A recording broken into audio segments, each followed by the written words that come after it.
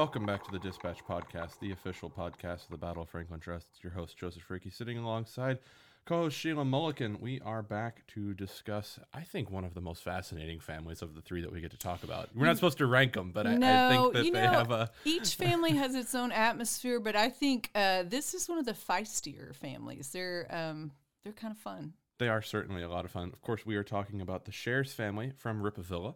Of course, that's the site that Battle Franklin Trust took over management of back in May of 2021. We've been there for about a year and some 20-some-odd days. Mm-hmm.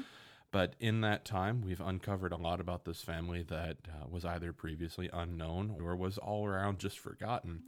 And so some of the things in finding are comical. Some of the things are disheartening. Some things are encouraging. But I think the one thing that they all have in common is that every single thing that we find out about this family is just downright interesting. And there's not other way to get around it. Yeah. So why don't we pick up, starting out just in general terms of who the Shares family are and where they come from. So Nathaniel Shares III was born in Maryland, but he and his family relocate to North Carolina. There he marries Sarah Rush, and they begin their family there. He accumulates a good bit of land, but in 1810, he decides to do what a lot of young men are doing at that point and sell everything and move west. So they arrive in Murray County in 1811, just about 4 years after that county was actually formed. And so they're some of the earliest settlers. They buy about 300 acres to begin with and build a house and keep having babies and keep buying land and start farming. They, of course, brought a number of enslaved people with them as they made that trip because they knew there was going to be land to be cleared, house to be built, farming to be done, and they're growing corn and cotton pretty much right out the gate. And in 1818, of course, Nathaniel and Sarah have another son, Nathaniel.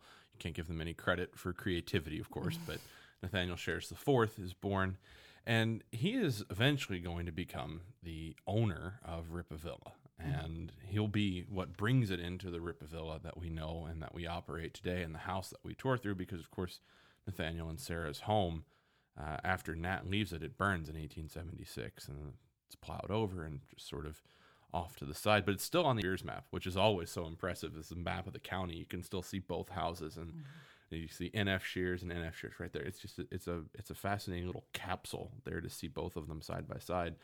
But Nat will marry in 1841 a woman named Susan McKissick. These are the two. I think the easiest way that I can relate them is they're the powerhouses of Spring Hill. Mm-hmm. If you look at a map of the county, it's like property owners, Shares, McKissick, and then throw in Peters just for good measure. To round it out. But they marry in 1841, kind of bringing that, it's like a union almost, bringing everyone together. And then pretty soon afterwards have their first daughter, and then eventually they'll move over the side of the property that we're now on. Mm-hmm. And they choose that part of the property to build their big house on, partly because of the Columbia Turnpike, partly because of the Nashville-Decatur Railroad. Both of those give them ready access to transport, which is pretty good.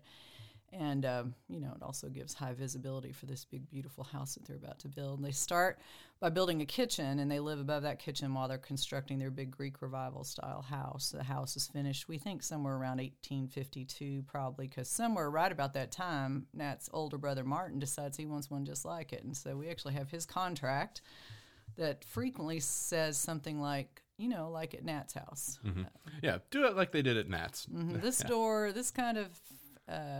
mantle, whatever, like at Nat's house. So, and that letter's in 1853, so certainly it's before then. Yeah, but no, that's a fascinating little bit there too, because it's almost like that sibling rivalry: who's going to have the best house? Well, if he's got to base everything off of what Nat has, clearly Nat had already begun with the better of the two.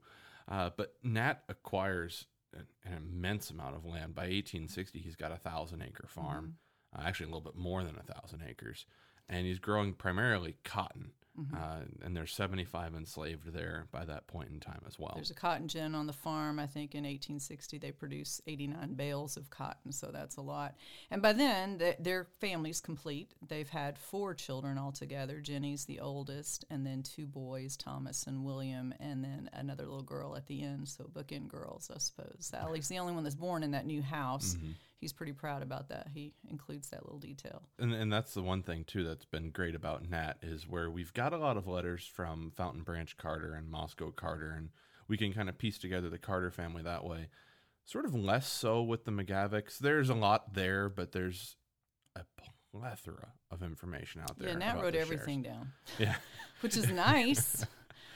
I guess he wanted to be remembered, and He did. that's certainly his personality. He comes across as the type of guy that he wants to be remembered. He's the guy that walks into a room and lights up the room, and also lights it up equally the same as when he walks out. I think that's his his personality.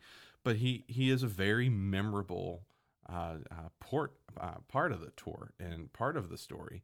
The tricky thing about Nat is you can't always be completely sure that he's telling you the truth. A descendant of his has written about him some, and he says Nat created his own legend, and that's probably a good way of saying it.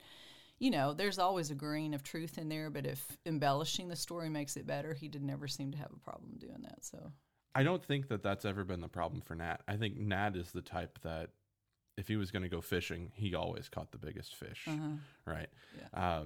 So 1860 comes along, following the election of Abraham Lincoln as the president, and then we'll start to see the secession crisis. December 1860, South Carolina secedes from the Union. Then between the beginning of January and the 28th of January, 5 other states are right there. And then Tennessee, by February, has an opportunity to vote. Nat claims in his letters that he voted against secession the first time, but then in the second vote, come June of 1861, he votes for secession. Then he goes off to war and joins the 3rd Tennessee Infantry.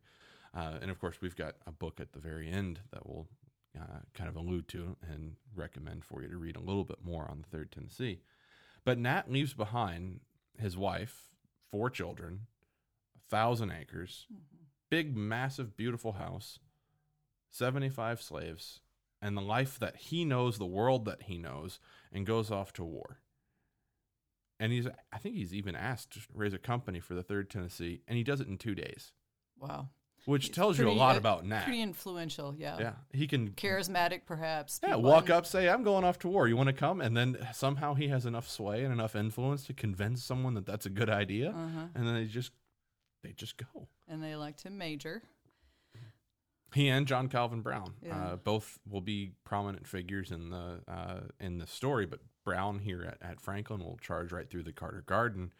But Brown is the commander, Nat is the major, and then they are sent to Camp Cheatham in Robertson County. They start to learn how to become soldiers, and then they go off and they fight in some of their first engagements. Of course, Nat will be captured at Fort Donelson pretty quickly thereafter, February of 62. And he goes to Fort Warren in Boston, interestingly, imprisoned there at the same time as Moscow Carter and Randall W. McGavick. And Randall even tells us in a letter, or in his diary entry, rather, that he got into an argument with Nat Shares. Nat apparently thought he was more Confederate than Randall W. McGavick, was kind of impugning his, just how Confederate Randall W. McGavick was. And so they had a little... I think they both put on the uniform and both ended up becoming prisoners. So I think the question was settled. It was pretty much proven. But he's having a high old time in Boston, hosting dinner parties, taking occasional excursions into the city until there's a prisoner swap and he's sent back home. He gets back home. But in that time, though, there's been an army that has marched right by on their way down to fight in the Battle of Shiloh. The General Don Carlos Buell's Federal Army coming out of Kentucky through Tennessee. And when they get to Columbia, can't get across the Duck River. We'll see that problem again in about 2 years. But in 1862, Buell's men are stuck on the north bank of the Duck, and right out front in the dooryard of Rippavilla camps the 41st Ohio, then as a captain, Colonel Emerson Opdyke in that regiment, and then who's headquartered inside the house, but Company B's, the person that they're assigned to be the bodyguard for, General William Bull Nelson, go on to some fame in Kentucky for having been killed by the other Jefferson C. Davis. Will shoot him dead after a brawl between the two of them, but nevertheless, very small chapter in all of this is that Bull Nelson makes his headquarters there. And Nat's not happy about that. We have some of his letters home. He's infuriated because he hears that, Susan's been run out of her bedroom, possibly out of the house in general. They may be back in, staying with Sarah on the back of the property. He's concerned that smallpox may be in the Army, and they've been exposed to that. So we have a number of those letters he's writing back and forth, and he's mad as a hornet. But then they're gone fairly quickly.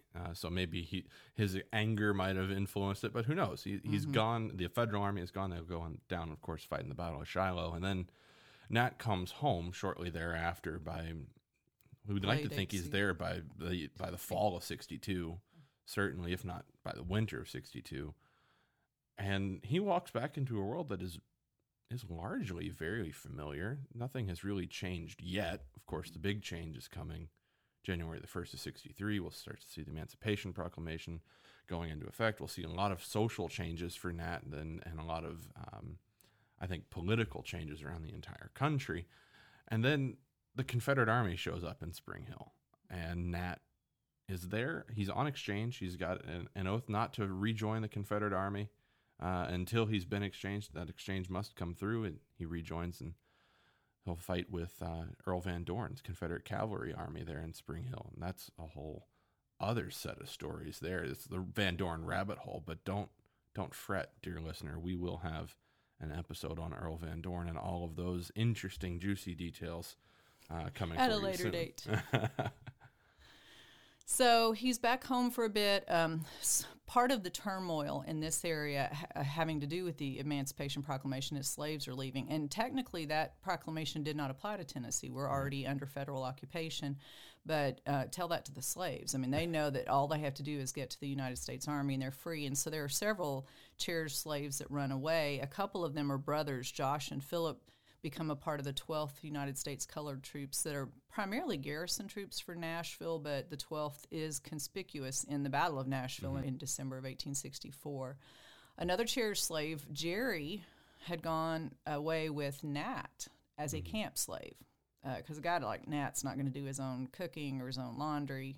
He took a whole wagon load, in fact, of supplies with him when he went off to war just so he could be nice and comfy. And it's Jerry's job to take care of that, but eventually Jerry's done, and he runs away as well, joins 111th USCT, captured at the Battle of Selford Trestle. But so the fabric of their world is beginning to come apart. You know, even though some things are familiar, some things are becoming very unfamiliar as well. And then Nat is...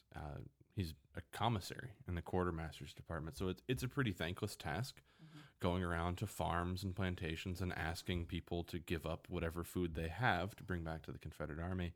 And it's in that capacity that he's captured and he is sent back to prison, this time Camp Chase, Columbus, Ohio. And it's really from there that he's going to watch the war from the sidelines. And what's really interesting about some of the letters that we get later on from Nat is that he's expressing this great amount of worry about Susan and about his sister, Nancy, and about his children because he stops getting letters for an increment of time from both his wife and his sister. And he starts to fear something terrible has happened. But what he learns later is that their letters were so detailed and what they were telling him about the war and about military operations that the censors and the government were just throwing the letters off to the side because there was too much information. And I always thought it was interesting about some of the letters is that he calls Jenny my confidant back home. And he uses her to get all the information. And basically in one of the letters, he says, tell your mother and tell your aunt to stop writing me about the war. I read enough about it. I would like to hear from them, though. And then it's the usual. Are they okay? Is everything all right? How is the house? How is this? How is that? And those are, I guess it's interesting to see how he could be so far removed from it. And yet the one thing that's on his mind is the safety and the security of his family. And then the second part of it is the war for him. Well, and he has a bit to be concerned about in 1864 because there's an incident that happens in Spring Hill that's going to affect his family directly. There's a man in Murray County by the name of William Briggs, and he had married into a Unionist family. He has apparently been gathering information to help the United States Army, and he's been found out. And so he's traveling at one point with a column of federal soldiers, and a man from Hickman County rides up and shoots him and then rides away. And the U.S. Army, of course, is concerned about this because if they can shoot William Briggs, anybody's a good target. They could start targeting anybody. And so they want to find the culprit. and nobody's giving them information. And so they decide the best way to deal with that is start arresting people that are important, because if they do, then somebody's going to turn over some information. And so they arrest Nat's brothers, Martin and John, and they come to Ripavilla and arrest Thomas, Nat and Susan's son, the oldest son, and they're held for a few weeks and then eventually released. But of course, Nat's very concerned about that. And one of the potentially direct results of that is that Thomas ends up joining the Confederate Army, moving away with Nathan Bedford Forrest. He's a part of, we know that he eventually surrenders with Forrest. Mm-hmm. He's enlisted in the escort by George Cowan. So we know he's a part of that, which means there's every possibility that, when they come through there in November, he's with them. So Nat has plenty to worry about. And of course, the house will see, the Confederate Army camp just to the north of it. But then, certainly right after it, who's the one source that we have for the alleged breakfast meeting at Ripavilla? It's the word of mouth, the oral tradition that Susan shares tells us that story. And then, of course, from that point forward, it's like playing a long game of telephone, from 160, 170 years ago. And then Nat comes home by June of 1865. And he walks back into a completely different world. The war has ended. The nation has been preserved. Slavery is abolished, or will be very shortly abolished. And Nat comes home into something that is basically unrecognizable. For the man that left behind in 1861, 1,000-acre farm, big, massive, beautiful house, all this stuff, he comes home. He's got a charge of treason filed against him. He's lost his citizenship. He doesn't even own his property anymore. Where the Freedmen's Bureau has taken over his farm. And the Bureau of Freedmen and Abandoned Lands, of course, was created in the last year of the war to look after newly freed slaves and poor whites, but also to make sure farms like Nat's are being farmed, because if nothing's being raised, people are going to start growing hungry. And so they've employed newly freed slaves to work there on the farm, but Nat, of course, wants control of his farm back, has to do a couple of things to get that back. He has to sign an oath of loyalty. Because he was an officer, he has to get amnesty from the president. And that, of course, all takes place. And by the end of 1865, he has his farm back. Going to make some changes in the way he farms it, though. Cotton prices are dropping, and he gives that up almost completely, switches over to winter wheat. Easier crop and such. And then that's how he navigates the family changes, through it, is just constantly improvising, constantly thinking of another way to do it. And one thing that we've learned about Nat is that when it comes to farming, there's not a part of it that he doesn't understand. Mm-hmm. He is a nonstop student of learning how to farm better. Right. He's an early adopter of any innovation that he comes across. He wants to incorporate that and make things more productive. And of course, by 1886, he hires a man named Sam Bond, who will come into the story as the farm manager, and he will actually operate and oversee the operation of Ripavilla's farming. And he'll also employ, by 1886, some 15 men and women as house servants and as field hands. And there's so many striking different images, because there's the one series of pictures that I think we've reasoned that it's all on a christening day for one of Sally's youngest. And you can see Nat and Susan sitting side by side with with Sally and her husband, J.M. Moore, 3 children seated across. And then in the middle is a woman named Ann Chandler holding Sally's newest child, just recently christened, in this picture. And it's such an image that I think people gravitate towards it, because they see the family, but in the middle they also see Anne, and so there's such a story to tell about her as well. And in the census, for example, so many of the enslaved who are living on the farm are living on the back part of the farm in what becomes known as the chair's quarters, and so it's a whole community that develops back there. But Anne and her husband on the census are actually listed as residents of the household. Which may very well mean they're living above the kitchen, but they're enough of an integral part of the family operation that they are actually listed as members of the household, not as living in chair's quarters. And things remain very much stable, I think, for the Shares right up until 1893. Of course, Susan passes away the following year. Nat sells the house to William, and then it seems like that chapter for Nat is kind of closed, owning the house and living there with his family. I think he's done with that. And this is where I just love this part of the story. He just starts to travel. He starts to go and see things, and the man loves Florida.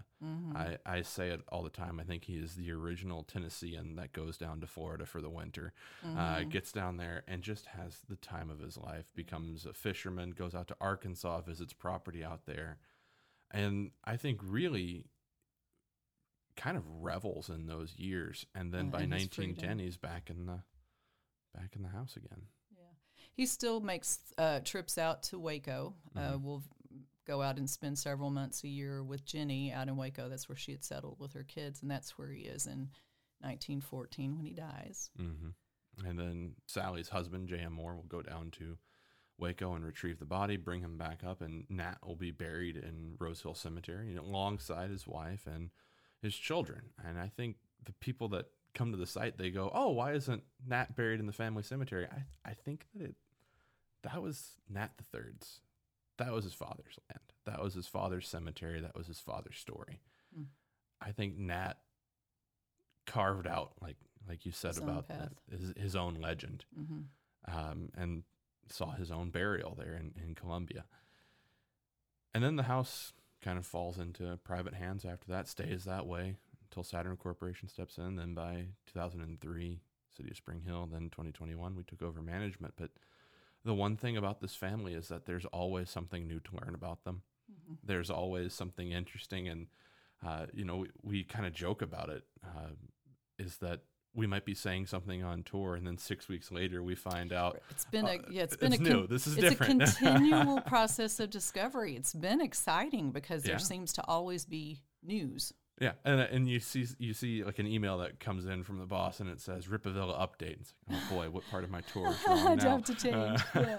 But I love that we're learning so much about them, and when it's nothing stagnant. It's not stagnant. It's constantly evolving, which is exciting. And you feel like here, and you feel like maybe at Carter House, maybe there's some stories that are just so entrenched, and that's just how we're always going to tell it.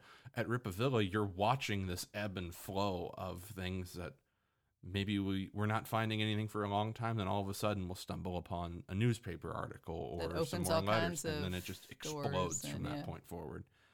As usual, book recommendation for you, our listeners, and if you wanted to learn a little bit more about Nat's wartime service, is to go and check out a book called From the Flame of Battle to the Fiery Cross.